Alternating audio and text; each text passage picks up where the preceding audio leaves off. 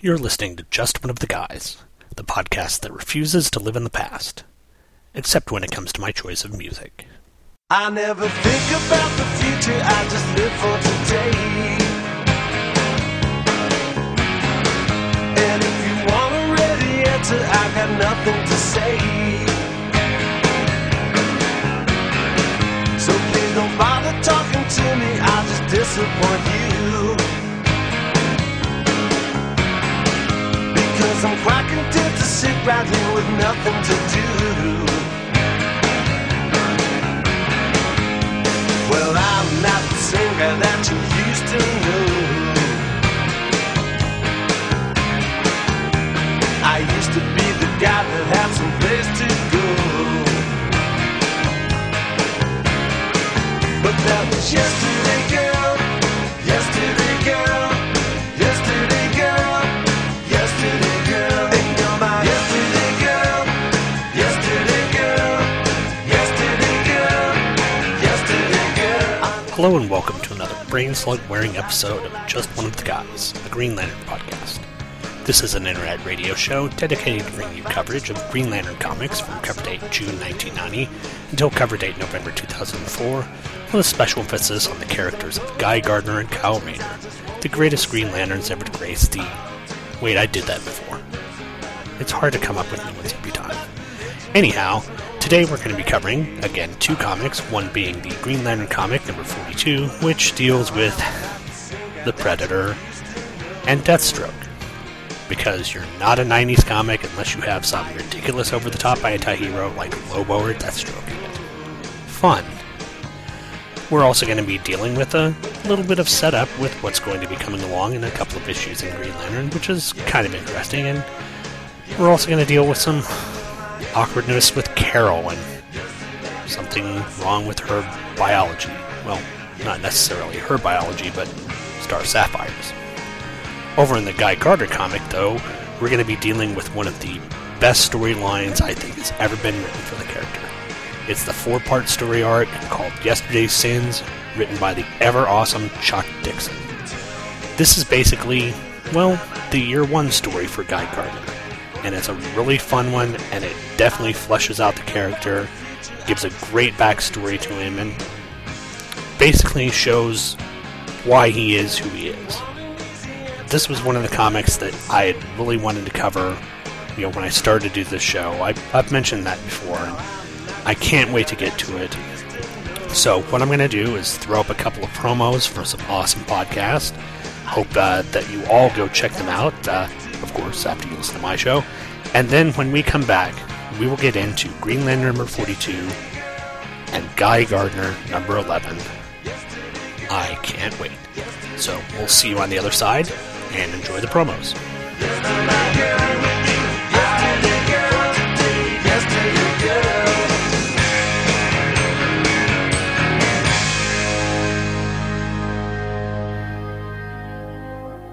I sense a disturbance in the Force. You always sense a disturbance in the Force.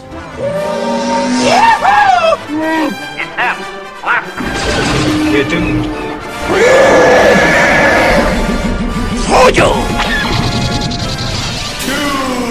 I don't like this.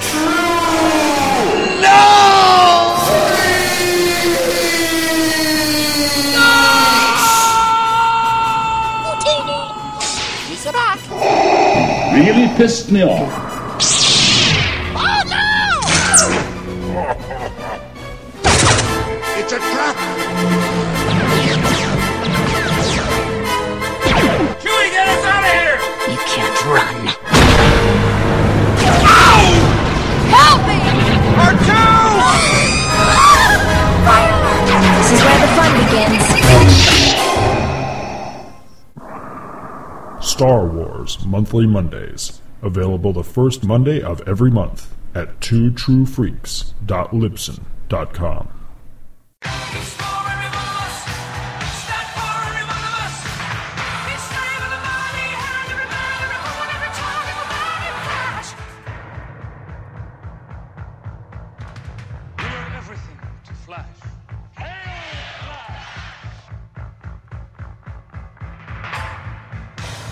From this day on, Let every breed of Mongol live together in peace.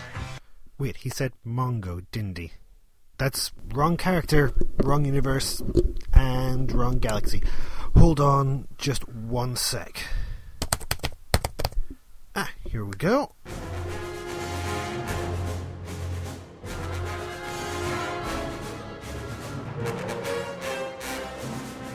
Flash Legacies, a podcast connecting the adventures of Wally West, the third hero to be known as The Flash. Join me, Dave Walker, in my bi-weekly journey as I look at Wally's career from when he first donned the mantle of The Flash all the way up to the return of Barry Allen. Find me at flashlegacies.libsyn.com.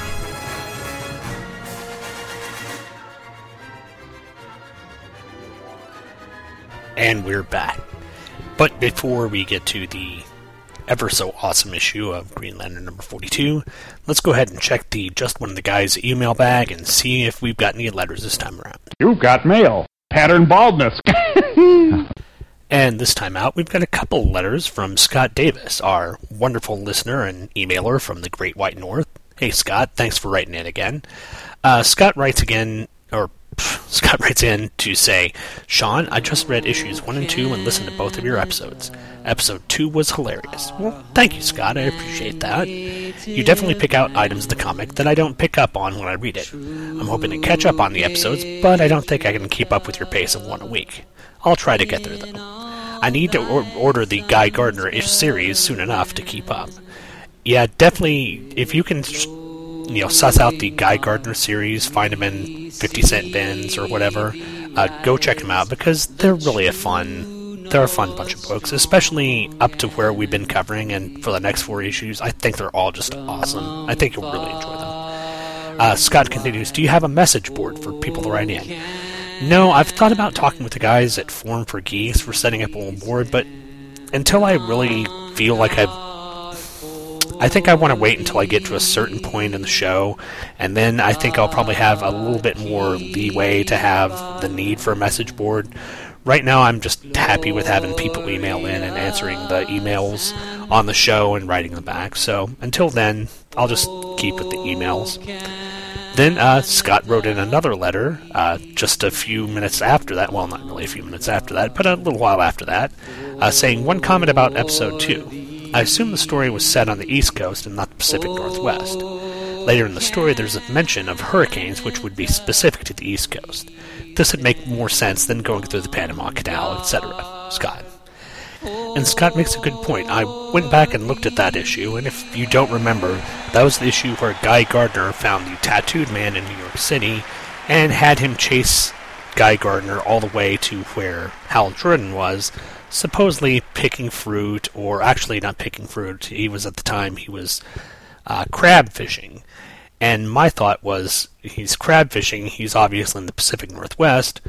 Guy Gardner at the time was in New York City, and so they'd have to travel essentially across the entire Atlantic Ocean, through the Panama Canal, up the West Coast, to basically Alaska or the Pacific Northwest, which I thought was kind of odd geographically. It never really just popped into my mind that they could probably do crab fishing off the coast of Maine or New England or whatever. I guess I just associated that more with lobster fishing, so it makes sense, and it would probably be a lot more reasonable than Guy having, or the tattooed man having to chase Guy halfway across the continent. My bad. But thanks, Scott, for writing in, and thanks for pointing that out. That's all the email we have for this time. I appreciate Scott for writing in. Really cool, and I'm glad to have Canadian listeners. That is always awesome. I just love it. But I'm going to go ahead and head on to the actual issue, or the actual comic in this show, Green Lantern number 42. Green Lantern 42 was cover dated late June 1993 with a release date on April 27th of 1993. The cover price was $1.25 US, $1.60 Canada, and 60 pence UK. Title this time was Death Times 2. Writer was Gerard Jones, penciler was N.D. Bright and Scott Collins, inker was Romeo Tangal, letterer Albert de Guzman, colorist Anthony Toland, assistant editor Eddie Braganza, and editor Kevin Dooley. Saying that he has a gold bullet with Green Lantern's name on it, Deathstroke the Terminator faces down both our hero and the Predator-possessed Arisia, or Pretericia as I'm going to call her. Geo starts monologuing about stopping Deathstroke when he gets a glove slash to the back from Pretericia. Ring blasting Pretericia away, Geo rushes to the cabin where Carol was staying, only to find it empty. Presumably, Carol taken by Deathstroke. Saying that they need to find Carol, Geo rebukes Pretericia and flies off, only to have her follow Geo's ring-powered trail. Meanwhile, Deathstroke is carrying his prey, Carol Ferris, over his shoulder through the woods. The masked assassin comes to an open area in the forest and uses a remote control to reveal a cloaked jet plane, one that is oddly recognizable to Carol. Saying that he doesn't need to know who his client is, Deathstroke plays Expositional News Network, copyright Michael Bailey, 2009, all rights reserved, and tells a little about his client, the job which involved Hal Jordan, Olivia Reynolds, and Carol Ferris.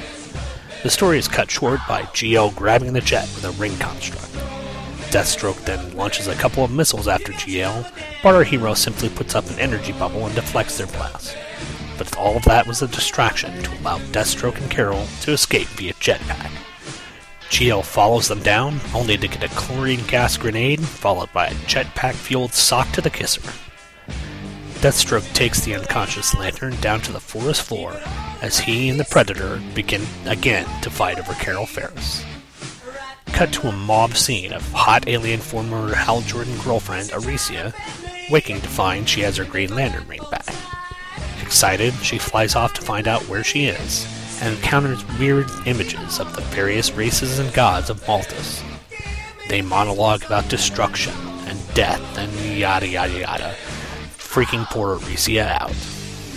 But in the real world, Hal Jordan is being cradled by Carol Ferris, as Deathstroke and the Pretericia square off for a little Fighty McFightenstein, copyright Andrew Leyland, 2011, all rights reserved. Hal begs to send Carol away, but she claims that she'll be of more use here.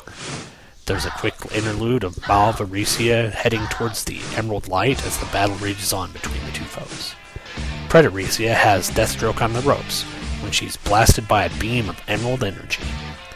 Hal stands defiant against Pretericia, but his next ring blast is simply consumed by the Talon Terror, then leaps at our hero. But the jump is intercepted by Star Sapphire, who has reasserted herself to fight against the Pretericia. That, along with the mental will of Arisia fighting to break free, causes the Predator to lose control of the orange Skid Hottie and blow up real good. Crisis averted, we're treated to a wrap-up, which includes a pregnant Star Sapphire, but not a pregnant Carol Ferris, whatever, Deathstroke told not to do his job of terminating, and the Predator inhabiting the body of a comics collecting boy who's being bullied by some Max Landis-loving losers. The end.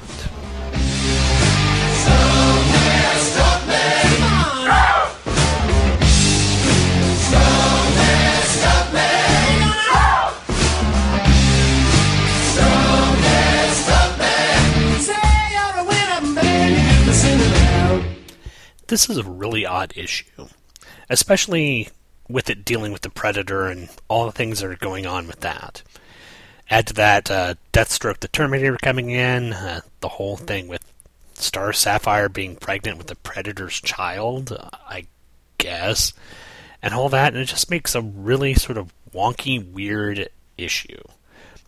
I know at the time Len Wein had an idea for what the Predator was going to do, and supposedly Steve Englehart, when he came in, kind of changed that around.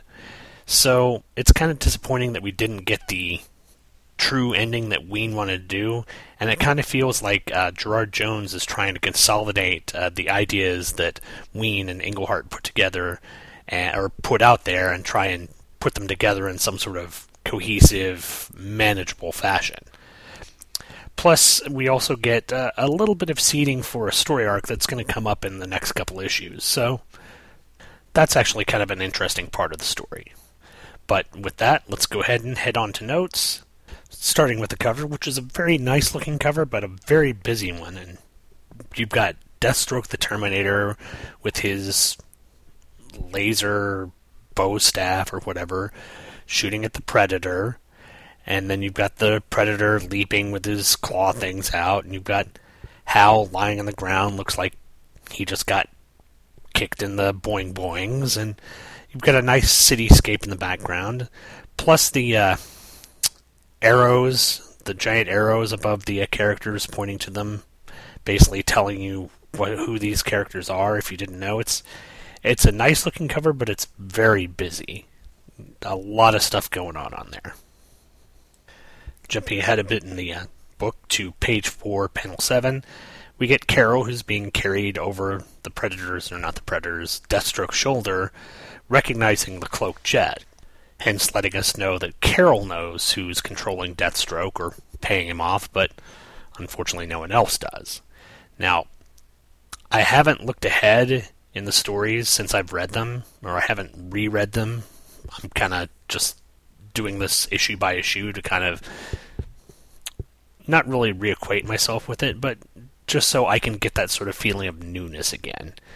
But I'm trying to remember if this story arc actually gets played out and whether we figure out who these people are, but it keeps getting seeded in the storyline, and I really can't remember if it actually pays off in the end. We'll have to see. On page 6, as Deathstroke is saying that he visited Olivia Reynolds in the hospital, either they forgot that any Olivia Reynolds is supposed to look like Ann Coulter, or this is an entirely different woman, because her lying in the bed, her face is all wrong, and she now has brunette hair. So I don't know if this is an artistic error, or if this was supposed to be someone else, or what it is, but this isn't Olivia Reynolds on this page. Pages 9 and 10, and as we get the Mauve flashback, or I guess sort of Aricia in her mental state, we get her checking out a bunch of aliens and a bunch of, I guess, what are going to be determined to be gods of Maltus on pages 9 and 10. And essentially, it's set up for what's going to be coming up in the next couple of issues. There's going to be a story arc where these 3 different, basically space cop groups, are going to have to work together to fight off this, from what I remember, this race of gods, or this race of omnipotent beings that are from the planet Maltus, which is the planet where the Guardians and the Controllers are from. So we'll get to that in a couple of episodes. Page 12 and 13, this is a really nice 2-page splash of Deathstroke and the Predator, or Predaricia, fighting. It's the artwork of M.D. Bright has always impressed me, and he's got Predaricia in a sort of stylized pose, but it's not a ridiculous, overly sexualized Catwoman type pose. Even though he, whatever, is leaping at her, it's not that kind of thing where he's trying to show butts and boob at the same time. It looks, for a comic book character, dressed in a black outfit with silver wings and claws, it looks normal. So, and Predator's in a sort of, crouching tiger, hidden dragon pose. So it's a really dynamic look. It's a really dynamic piece of art, and if you were fans of Deathstroke and the Predator, I could imagine you'd want to have a poster of this. Sure. Page 15, going back to the whole idea of they're using onomatopoeia in the book, I'm liking that. Unfortunately, this is the second time in the book that they've used the word chow, this time to denote the Deathstroke kicking the Predator. And kind of when I see the word chow, it kind of makes me hungry. I may have to go get something to eat after this. Moving ahead to page 18, panel 1, we get the reveal why Carol wanted to stay around, because now she's manifested her Star Sapphire self to help take out the Predator. So, thank goodness Star Sapphire's around. And she's in her really freaky, big-headed, barbarian queen metal 90s outfit. So, yay for that, too. And then, speaking of Star Sapphire again, on page 20, panel 4, we get the most realistic, but probably the most uncomfortable view of Star Sapphire, as we see her in her sort of metal bikini thing with the arm gauntlet and the weird hat, and pregnant for really no discernible reason. Well, I guess they give it a reason. Carol says, or Arisia looks at Carol, or not Carol, but at Star Sapphire and says, "Then it's true. The Predator's secret is that I carry his child. Yes, too true. This is why the Predator was so desperate to remain in Carol's psyche, to protect this demonic fetus for whatever dark schemes he weaves against the Zamarons and Guardians. Although I never told him he had little to fear, even though it was his child, it's mine as well, and come good or evil, I will let nothing befall it." So basically, the Predator got Star Sapphire knocked up, and the child is going to become the Malthusian Antichrist or something. I don't get it. And of course, in the next panel, Star Sapphire disappears, and Carol remanifests, and of course, Carol's not pregnant. I don't know how that works, and I don't want to know. Then on page 21, we've got Deathstroke with the drop on Green Lantern. He's about to kill him, but he gets a message from the mysterious billionaire who tells him not to. I really, at this point in time, could care less who this mysterious billionaire is. I'm not all that interested in this plot. So, overall, not the greatest issue, especially with the weirdness with Carol being pregnant and basically the Predator being in it, so it's not horrible, but I'm hoping things turn around. It needs to tick up in quality. But one thing that is definitely going to be a tick up in quality, if not a giant leap up in quality, is the next issue of Guy Gardner, which we're going to cover after we play a few promos for some of my favorite podcasts on the internet. On May 30th, 2011, DC Comics announced the historic renumbering of all their superhero titles, and the internet broke in half. No. It's not true. That's impossible. Critics and naysayers abounded. Confusion reigned across fandom. What'll I do? What'll I do? What an unusual view. Not to mention the first reactions to the Supergirl costume. I hated her so much. It flames on the side of my face, heaving breaths. But then the books actually hit. And opinions... He likes it! Hey, Mikey! Opinions began to change. The New 52 Adventures of Superman is a monthly podcast where John Wilson, J. David Weeder, and Michael Kaiser take a look at each of the adventures of Superman and his family of characters in Action Comics. You know the deal, Metropolis. Treat people right, or expect a visit from me. The Superman who appeared 6 months ago could hurdle skyscrapers and toss trucks around. Now it's faster, now it's stronger. How soon before it can't be stopped? Superboy. If resolving a situation for him is going to get me out from under these people once and for all, that's a small price to pay for freedom. Release the Superboy. Supergirl. Okay. Giant metal creatures falling from the sky, speaking in clicks and beeps. Father would love this dream. And Superman. You could do so much good. We could do so much good. I am doing good, Lois. Clark's such a loner. Never really lets anyone get close to him. The New 52 Adventures of Superman. Available the first of every month on iTunes and at new52superman.libsyn.com.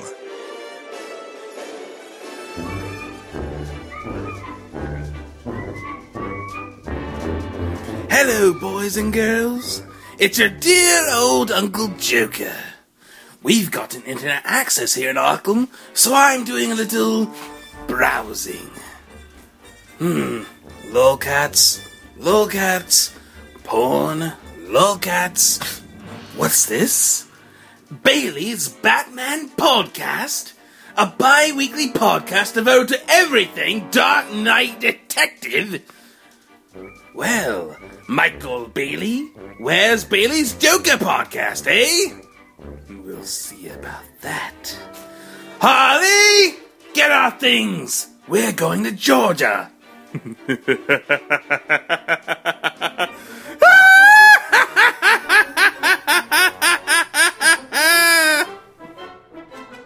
Hey everyone, Michael Bailey here, asking you to check out my bi-weekly internet radio show, Bailey's Batman Podcast. Or at least I'm asking you to check it out while you still can, until the Joker shows up on my doorstep. Bailey's Batman Podcast is a hodgepodge-type show where I discuss all aspects of the Dark Knight's history. Comics, movies, animation, even trading cards and action figures. Everything Batman-related is fair game, and yes, that does include the villains, which includes the Joker, so he won't kill me. New episodes drop every other Tuesday over at www.baileysbatmanpodcast.com. The site also has links to the iTunes page, the RSS feed, my Twitter handle if you're into the social media thing, and the Bailey's Batman Podcast Facebook page. Bailey's Batman Podcast is a proud member of the Batman Podcast Connection, which you can find at batmanpodcastconnection.wordpress.com. I really hope that's the UPS guy. Why can't I have Batman in my basement? And we're back. And I am ready, incredibly ready, to get into this issue of Guy Gardner, number 11, which was cover dated August 1993 with a release date on June 1st, 1993. Cover price was $1.25 US, $1.60 Canada, and 60p UK. The title this time around was Back in the Days. Writer was Chuck Dixon. Woo! Penciler, Joe Staton. Inker, Terry Beatty. Letterer, Albert Guzman. Colorist, Anthony Tolan. Assistant editor, Eddie Baganza. And editor, Kevin Dooley. The story opens with Green Lantern Graf Turin investigating an unusual spaceship that has entered his sector. Not suspecting trouble, the GL approaches the ship and gets blasted with a yellow energy beam for his trouble. The creepy aliens beam him aboard their ship, take his ring, and begin to presumably do what abducting aliens do best. But before I relate a tale of backdoor probing, let's talk about the person who this issue is really about. Guy Gardner. On the way to a local benefit for a children's hospital, Guy and General Glory run afoul of some Cobra goons who are trying to rob the Federal Reserve. The duo are making quick work of the villains, while in space, the creepy aliens from the opening are watching Guy with great interest. One alien says they were supposed to capture the Green Lantern of this sector, one called Jordan. But another says that Guy is more powerful and would be better suited for their needs. The first alien asks why one would defy the hive mind, and the second answers with a thrust of his stinger into the other one's eye. Ick. Back on Earth, Guy is showing off by using his ring to lift up the Cobra tank, while General Glory chides Guy's antics. Guy tells the star-spangled hero to calm down, but not before he gets caught in a displacement beam, zapping him from the combat zone and dropping the tank, nearly crushing the general and 2 police officers. Guy then reappears on a ship 60 million miles from Earth, surrounded by the weird aliens who kidnapped Graf. But Guy is in no mood for experimental probing, and a little Fighty McFightenstein, copyright Andrew Leyland, 2011, all rights reserved, breaks out. The battle is short, though, as one of the aliens jabs Guy with a tentacle needle, and Guy slips into unconsciousness, seeing the body of Hal Jordan laying on an alien operating table as he passes out. Some time has passed, and Guy awakes to a room filled with captured Green Lanterns, including Graf Turin. Graf tells Guy that the aliens who captured him are called the Drawl, and up until now, they've only been interested in capturing Green Lanterns. Guy wonders how they can escape, and the Lanterns say that is impossible. Guy begs to differ, saying that the Justice League will be scouring space for him. The Lanterns say that that won't be the case, though, since soon Guy will be replicated and his double will be sent back to Earth. And with that, the Drawl enter the cell to take Guy for some probing. Of the mental kind, thankfully. Guy puts up a fight, only to get another zap to the back of his head and dragged to the science chamber. Guy then wakes up in time just to see his replicated self, as the Draw places a mental facehugger on his chest, which make things go all Grateful Dead bad acid trip. Suddenly, Guy wakes up as a young kid in Baltimore. His portly mother comes upstairs to wake him and let him know that his dad is in another one of his moods. Guy heads downstairs and sees his father staring outside, smoke from a Lucky Strike wafting around his head. Grumbling that some foreigners are moving in next door, Raleigh Gardner turns his anger to Guy, who is woken up late for school.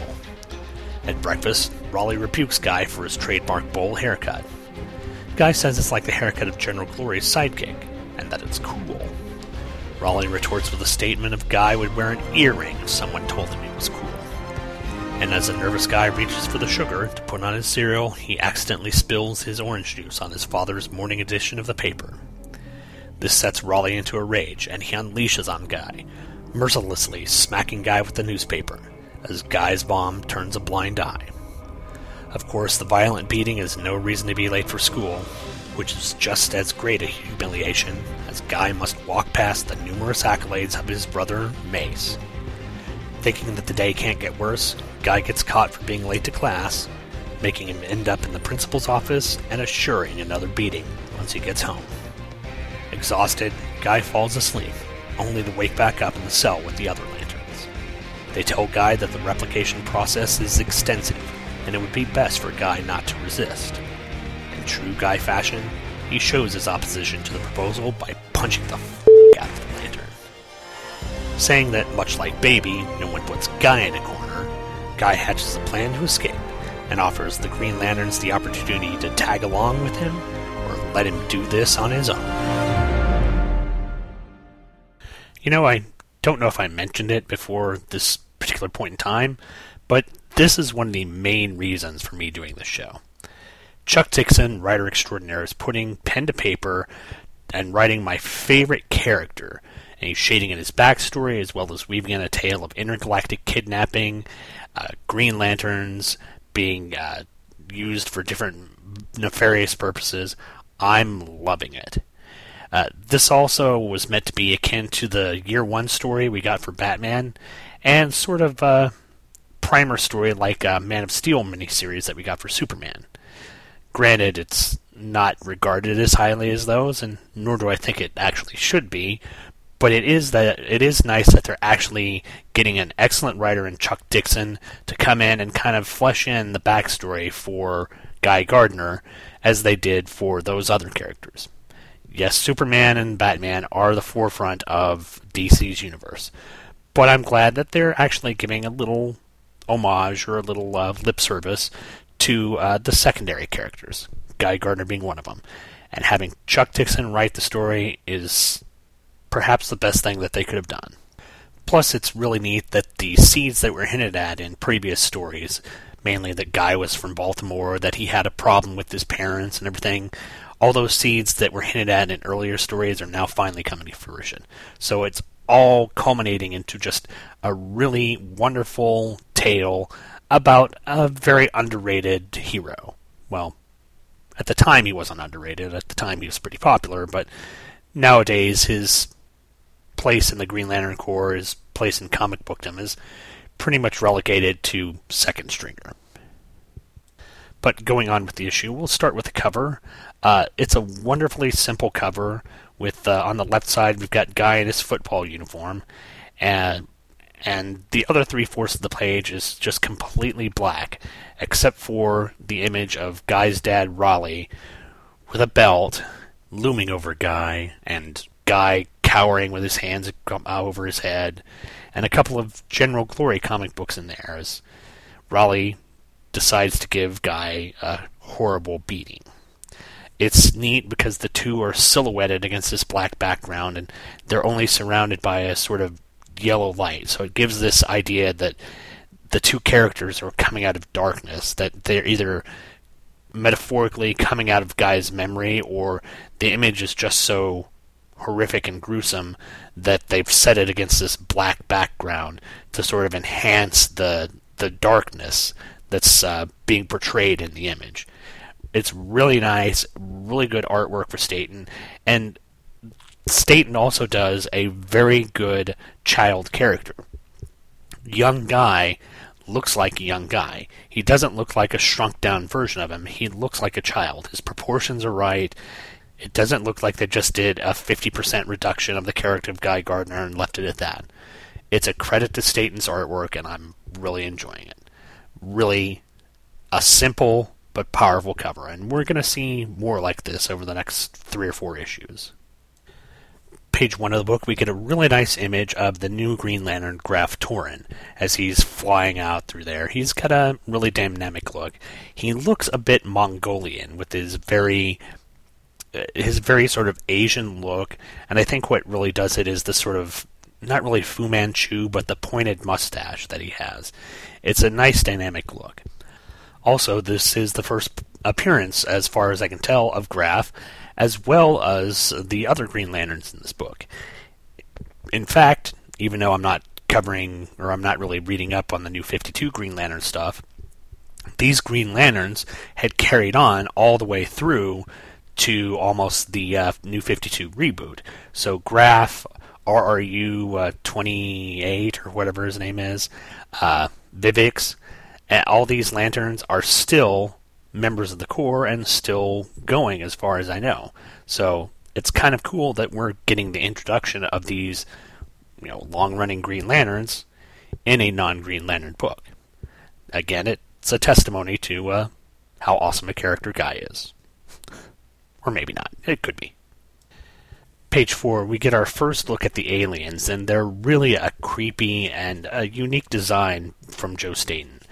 They're kind of crab-like, except where the crabs I guess more lobster-like, but they have a long sort of spike tail, and on the other side, they've got this giant, enormous eyeball. Plus, they've got loads of hentai tentacles with little spiky things on them. It's a really cool design. Plus, on the same page, we also get the idea of, or the plan that the aliens are going to be doing, which, whatever it is, they are capturing Green Lanterns, replicating them, and sending them off to defend their own sectors. Could be a sort of invasion thing, but obviously they're using these brain slugs, which we'll get to later, to replicate their memories so that the duplicates are pretty much indistinguishable from the originals. Page 5, as Guy and General Glory are fighting the Cobra forces, and Cobra with a K, not G.I. Joe Cobra stuff. Guy mentions that General Glory and he were going to go to a Steven Skull movie, and Guy mentions, does that clown have an ego or what? Which I find kind of odd, as Guy isn't one person who seems to have a bit of an ego. Mr. Kettle, meet Mr. Pot. I'd like you to notice that he is black. Then on page 6, panel 3, we get the aliens describing Guy as being more powerful than Hal Jordan. In fact, they say this yellow one is more powerful. Scanners read power to a 9 factor. So, obviously, these aliens are perhaps the smartest aliens and the most sensible ones in the known universe, in my humble opinion. Page 7, panel 4. Now, if you thought these weird, tentacled, bug-eyed aliens couldn't get any ickier, in order to kill another one alien turns around and opens up, I guess, its back end and has a giant stinger on his butt. And he impales it through another alien's eye and tells it to join the Ghost Hive. So, obviously these Drawl are hive-like aliens, but they're just weird, squishy, tentacled, eyeball, stingered bugs, and they're just really creepy as all get out. Kudos to Joe Staten for coming up with perhaps some of the most horrific aliens I've seen in a long time. Oddly enough, on page 8, panel 3, the aliens get even weirder because they say that they're targeting in on Guy at sector ZZ. So maybe the aliens are actually Canadian. Or I guess they could be British. You never know. The whole ZZ thing, I don't get. Of course, there's probably dozens of American dialectic. Is that even a word? I don't think so. Forms of American dialect that I'm certain people in Canada and the UK and wherever else are like, what the hell are they talking about? Like us dropping the U from words like humor. Then, of course, we get more alien ickiness on page 10, panel 4. They've got big, spiky hentai tentacles. So, obviously, maybe Staten was watching some Dominion Tank Police, or I don't know what kind of weird Japanese anime stuff they're checking out. Bunch of spiky, tentacled freakiness. Then on page 12, panel 1, we get our actual introduction to all the Green Lanterns that have been captured. We get G'pak, spelled G-P-A-A-K, which is kind of a weird, not really gelatinous, but a sort of blob-like alien Green Lantern. We've got Graf Torin, which I described. We've got Bivix, which is essentially a little compy, if you know what I'm talking about, from Jurassic Park. It looks kind of like a bipedal alligator Green Lantern. A cute little thing. Then we get Vaz, which is essentially a sort of hunchback, Chewbacca type, Sasquatch-looking Green Lantern with very long claws on his hand. And finally we get, and I misspoke his name initially, it's RRU-92, which is either, I'm assuming he's a mechanic, or a mechanoid, or a robot, whatever you want to call him, rather than being a guy in an armored suit. And oddly enough, it's amazing that this is the origin of these characters. This is where these characters first came from, and they're still going, assumably, all the way up to the pre-52 Green Lantern books. I'm just really impressed that Staten and Dixon were able to come up to these characters, and they had such long lives after them. In fact, a lot of them are really highly regarded. So, kudos to Dixon. There you go. And then, of course, on the same page, we get the name of the weird bug-eyed aliens in panel 2, and they're given the name the Drawl. Now, unfortunately, the Drawl are relegated simply to this book. As far as I can tell in my research, they've never been used in any other way, shape, or form in the DC universe. And that's really sad to me, because they're an interesting character, they're an interesting group of alien, it's a really good design, and unfortunately, it was just used for this book. I would really like it, and I don't know if it'll ever happen, but I'd like it if, current DC continuity would come back and take a look at this stuff and maybe integrate this stuff. Since the Green Lanterns were used in other stories, why weren't these alien antagonists used? It makes no sense to me. Page 13, panel 3, we get a nice comedy beat in the middle of the story with a shot of just how concerned the Justice League is about Guy's disappearance, as we see Wonder Woman standing around looking out the window while Martian Manhunter walks by, and Boo Beetle sits with his legs kicked up asking who took the TV guide. So, there's your Justice League, always concerned about Guy. Moving along a bit to page 17, we get an image of Guy waking up in his room, and Guy's in typical kid pajamas with, cowboy type stuff on there. His room's very, I want to say 1970s, maybe late 1960s, because he's got a Apollo space shuttle model hanging from the ceiling. Plus he's got posters of General Glory all over the place, and even General Glory comics, which he needs to bag. Seriously, don't leave that stuff lying around. It'll go down in value. Page 18, we're finally introduced to Guy's parents. His mom, who's really not named in this book yet, is a very sort of moderately, she's kind of a chunky older lady, and a typical striped dress and a purple sweater. She's obviously one of those stay-at-home moms that really didn't care that much about Guy. And as we're introduced to Guy's dad, you kind of imagine that he's a dock worker, or he works in manufacturing at the time, and he's an older guy with a receding hairline and a thin mustache and a very sort of stocky build, and he's puffing on a cigarette, a Lucky Strike, which, if you know Buffy, someone smoking a cigarette, they're obviously bad. And he's looking out the window in panel 4, and I guess there's some people moving in, and he's saying, Jensen sold his place to some kind of foreigners. What's he care, right? He moved to Townsend, for cripe's sake. Sold it to some damn Greeks or something. And I hate to think this.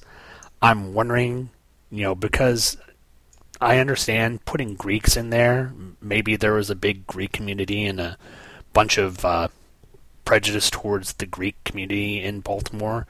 I really couldn't say, but I'm wondering if there wasn't another racial epithet that Dixon may have wanted to put in there about certain people moving in next door, just to make Raleigh an even more horrible character. I'm hoping I'm just reading into that, but I think they're trying to portray him in the easiest possible manner of being a complete, utter racist bastard, and they're doing a good job at it. Page 19, again we get a really good image of Guy as a kid. Like I said before, Staten draws him as a kid. He doesn't draw a shrunk-down image of Guy, and I'm really liking that in the book. Plus, here on panel 6, we get an excellent way to show Guy's beating. Now, I'm not saying that beatings are excellent. This is a horrific thing going on to Guy. And his dad is an obvious, complete, horrible person. But in here, we get an image that I don't think would have been used in modern comics. We get a shot from basically the window of the apartment, looking in, and what we see is in the foreground, Guy's mom ignoring what's going on behind her, and just sitting there and drinking her coffee, as you see Raleigh with his fist holding the balled-up newspaper, just getting ready to wail on Guy. And it's all done in the background, and it's done subtly, but from the image you can tell that he's taking his anger out on Guy. And thankfully it's not showing him hitting Guy, but the image is striking enough to know, for viewers to know, that there is something horrible going on. Really dynamic work again from Staten. I'm going to keep gushing. Why not?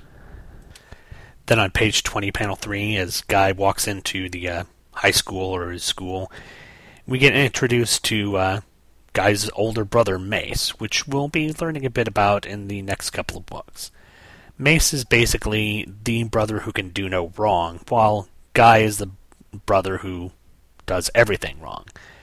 Mace, is the football star, he's the team hero, his parents love him, and Guy definitely resents him, and there'll be more about his character in coming books. Page 21, panels 2 through 5, here's another great example of Staten differentiating between the youth and adult Guy. Basically, this is Guy falling asleep at the principal's office and then waking up on the alien spaceship.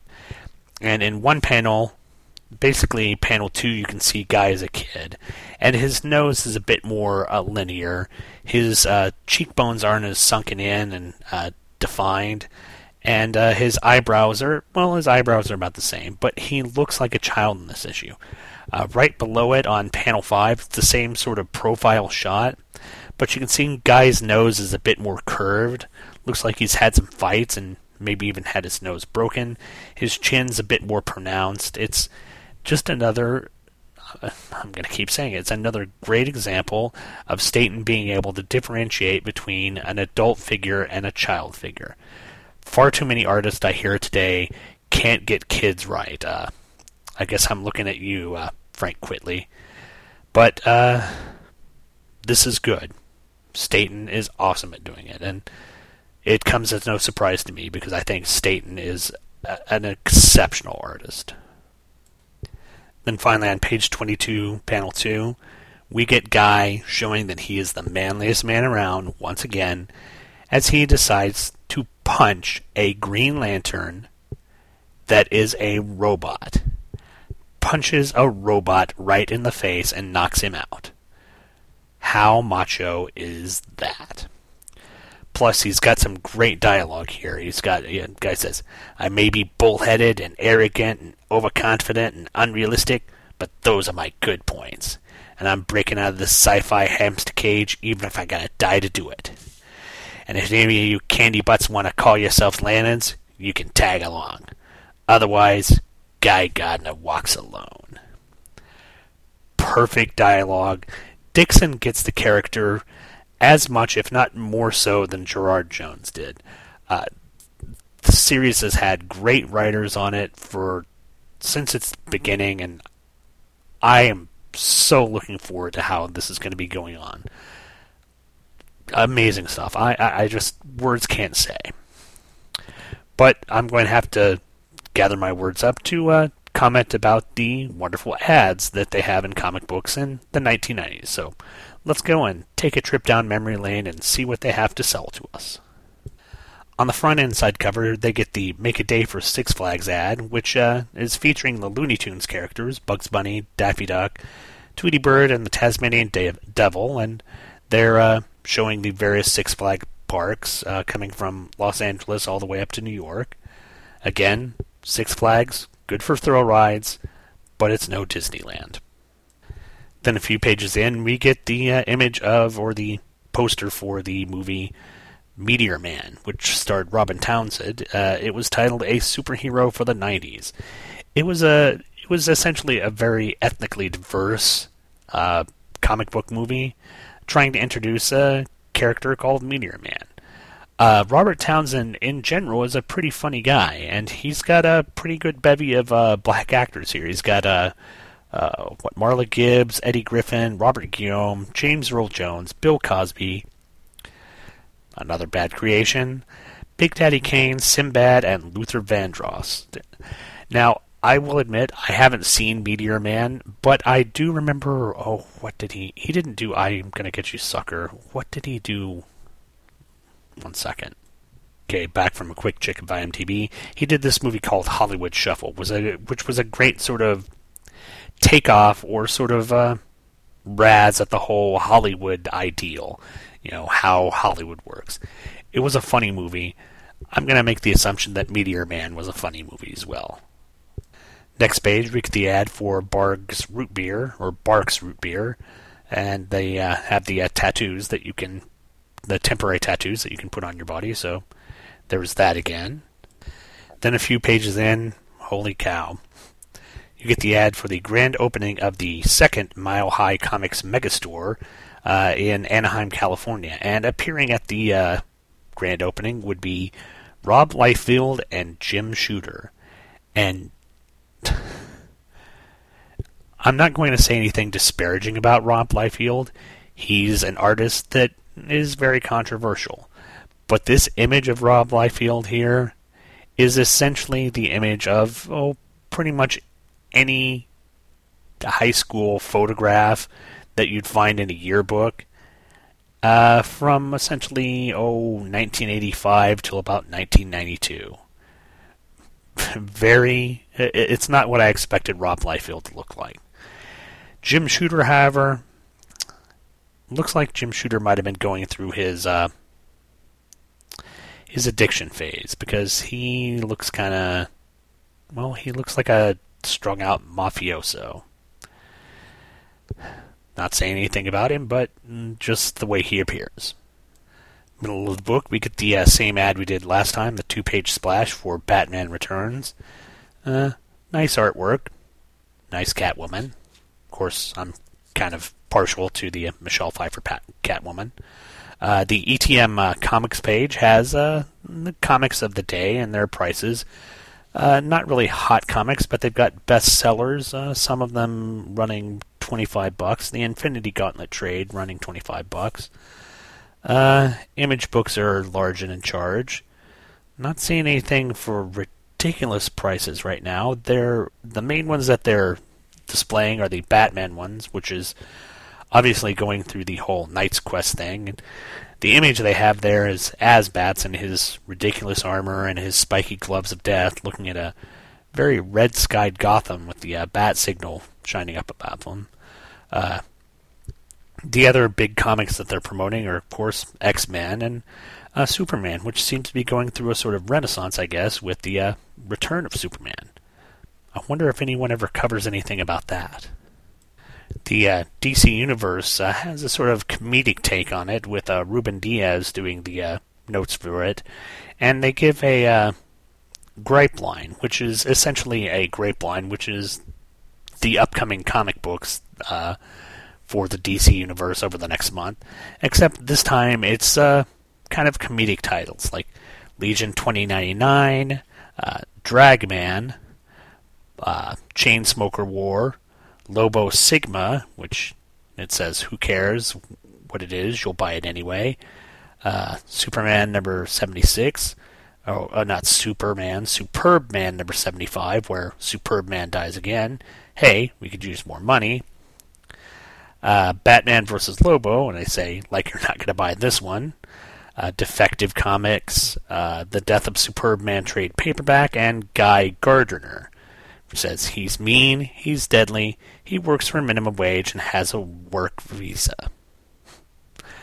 So, there you go. Thank you, DC. The Guy Talk page has the typical notes praising Guy's former issues, with one in particular from Libby Singleton, who is basically gushing over Guy.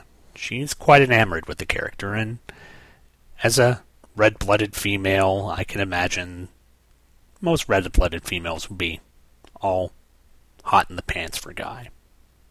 Maybe I'm wrong there. Finally, the back inside cover. In fact, it's a 2-page advertisement for Mario's Greatest Adventure Yet. Bowser has grabbed Mario, and Mario needs you now. It's for the Super Nintendo game Mario is Missing, which basically has Luigi searching for Mario. It's a, if I recall, it's a sort of Carmen Sandiego type game, and from what I remember, it is perhaps one of the worst, most hated, most down-looked upon Mario games out there. Don't know why, personally, because I didn't play it, but maybe the bad word of mouth at the time kind of shied me away from looking at it. Then, of course, we get to the game that I think pretty much defines the 90s. On the back outside cover, we get all 8 awesome fighting characters in Raiden, Sub-Zero, Liu Kang, Johnny Cage, Sonya Blade, Kano, Goro, and Scorpion in the video game Mortal Kombat, coming to leading video game systems in September of 1993. Yes, Mortal Kombat was really the game changer for basically the Super Nintendo and the Sega Genesis. I remember playing the heck out of that game, and I remember specifically the Genesis one because you could enter a cheat code which would allow you to do all the fatality moves and do them in a horrible, bloody manner. So that was always awesome. A fun game and a pretty good ad for it. The graphics look pretty good here, so nice going. But that finishes up the issue. Again, as usual, neither of these have been reprinted, but maybe DC is going to be working with Comixology, and they'll be releasing these in digital format sooner or later. But until they do that, we're just going to have to search out the back issue bins. But that again does it for this issue. Next week we're going to be covering another couple of issues of Green Lantern and Guy Gardner. One of them is going to be really awesome because it's a continuation of the Yesterday's Sin storyline, and one of them is going to be dealing with Iddy, this weird giant spore thing from outer space, and his weird giant spore thing mate. And Hal's going to become basically a Super Saiyan green entity thing. Yeah, not issue 37 bad, but thank goodness Guy Gardner's there to save us all. But that does it for this week. Thank you everyone for writing in. Thank you everyone for downloading and listening. I appreciate you all doing that, and come on back next week. God, I sound like I'm introducing the Grand Ole Opry. Come back next week for another episode of Just One of the Guys. I'll be here. Make sure you are too. Bye. You've been listening to Just One of the Guys, a Green Lantern podcast, hosted by yours truly, Sean Ingram. All images, stories, and music are copyright their respective copyright holders, and no infringement is intended. This podcast is done solely out of my desire to show the denizens of the internet that comic books can be fun, humorous, compelling, thought-provoking, and exciting, while not having to fall into the weary tropes of the 1990s. I'm not in any way doing this for monetary gain, which irritates my wife to no end. All feedback for the show can be sent to the show's Gmail account at justoneoftheguyspodcast@gmail.com. All feedback, positive and negative, is warmly welcomed. All spam bots are warmly welcome too, as long as your definition of a warm welcome is for them to die horribly in a fire. The website address for the show can be found at justoneoftheguys, one word, .libsyn, spelled LIBSYN.com. There you can find the RSS feed, as well as scan to the covers, and whatever else I feel like putting up. Look for me on iTunes. Just search for Just One of the Guys podcast, and be sure to leave a review there. I'd love to read it on the next show. You can also search for me on Facebook. I mean, you won't find me there because I don't have an account on Facebook. But if you got enough free time to listen to me babble on about funny book characters, you obviously can spare some time to wander around on Facebook. Thanks for downloading and listening, and come back next Friday for another episode of Just One of the Guys, a Green Lantern podcast.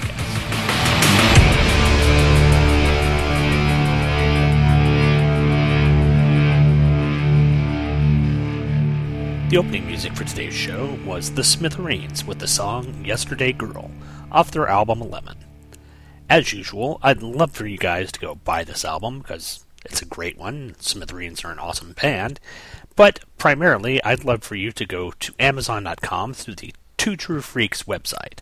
If you go to www.twotruefreaks.libsyn.com and click the Amazon banner at the top of the page, when you go to Amazon and purchase either the Smithereens album, download the song, or download the album itself, you'll be giving a small amount of money back to the Two True Freaks podcast, making sure that their shows stay on the air. So, Christmas coming around, you want to buy something? Make sure if you're buying it through Amazon that you go through Two True Freaks.